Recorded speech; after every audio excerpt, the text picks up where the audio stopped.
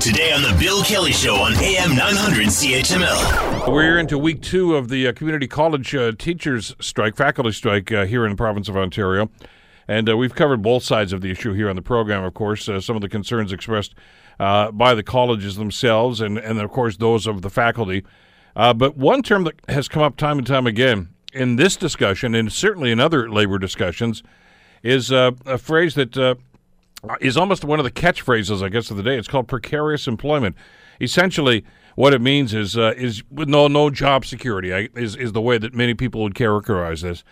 Is this the new normal? Is this the way that employment's going to be from here on in?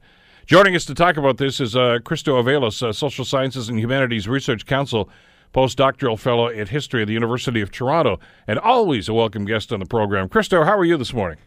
Good. How are you? Excellent. This, of course, in the near term, of course, I guess has something to do with the academic concerns here in the province of Ontario. But it's a phrase that many employers are looking at right now. This whole idea of precarious employment. What's your read on what this is and why it seems to be such a prevalent topic these days, Christo?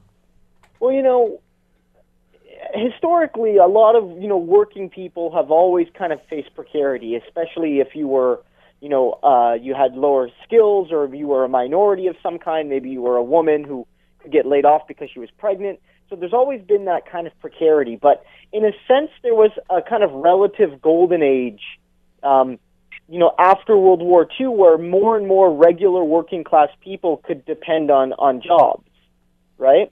And that's kind of changed in the last 10 or 15 years, but seemingly quicker as more and more people, even with educations, even with training, even with good middle-class backgrounds, are starting to see a world where work is hard to come by, especially with a permanent basis. And I think there's a growing sense that jobs, even kind of, again, traditionally, middle or upper middle-class jobs like college faculty, university faculty, people who work for companies, in white-collar jobs, are facing more casualization of their labor. And it's the sense that, even though wages might still be good at some of these jobs, although in some cases they're not, they don't come with, year-to-year security in terms of your employment. They often don't come with things like pensions and health benefits, and that's a major concern for people. When did this start to become so rampant? You're absolutely right. I mean, the cynic would say, hey, we're all under precarious employment because we get all get canned at any time. But there was that sense of comfort, I guess, some years ago, Christo, when people said, look, I got a good job, maybe a unionized job, and look what they got for me. I got drug plans, I got a benefit plan, I got a retirement plan. I'm probably going to be working at this job until the day I retire, and life is good. That's not happening very much anymore. Was it the recession of 08, 09 that really changed that dynamic? I mean, to a certain degree. I think it's been more generational.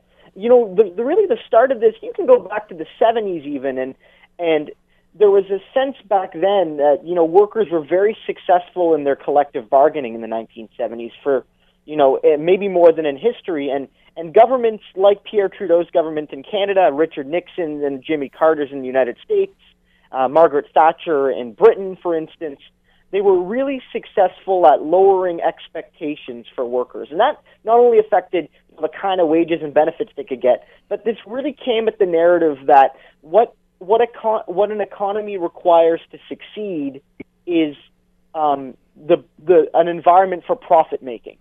Trickle-down economics. And we often associate, taxes and regulations. We lower taxes, we lower regulations, then, our boss can profit, and then we can profit. But one of the things that was changed was adding more labor flexibility.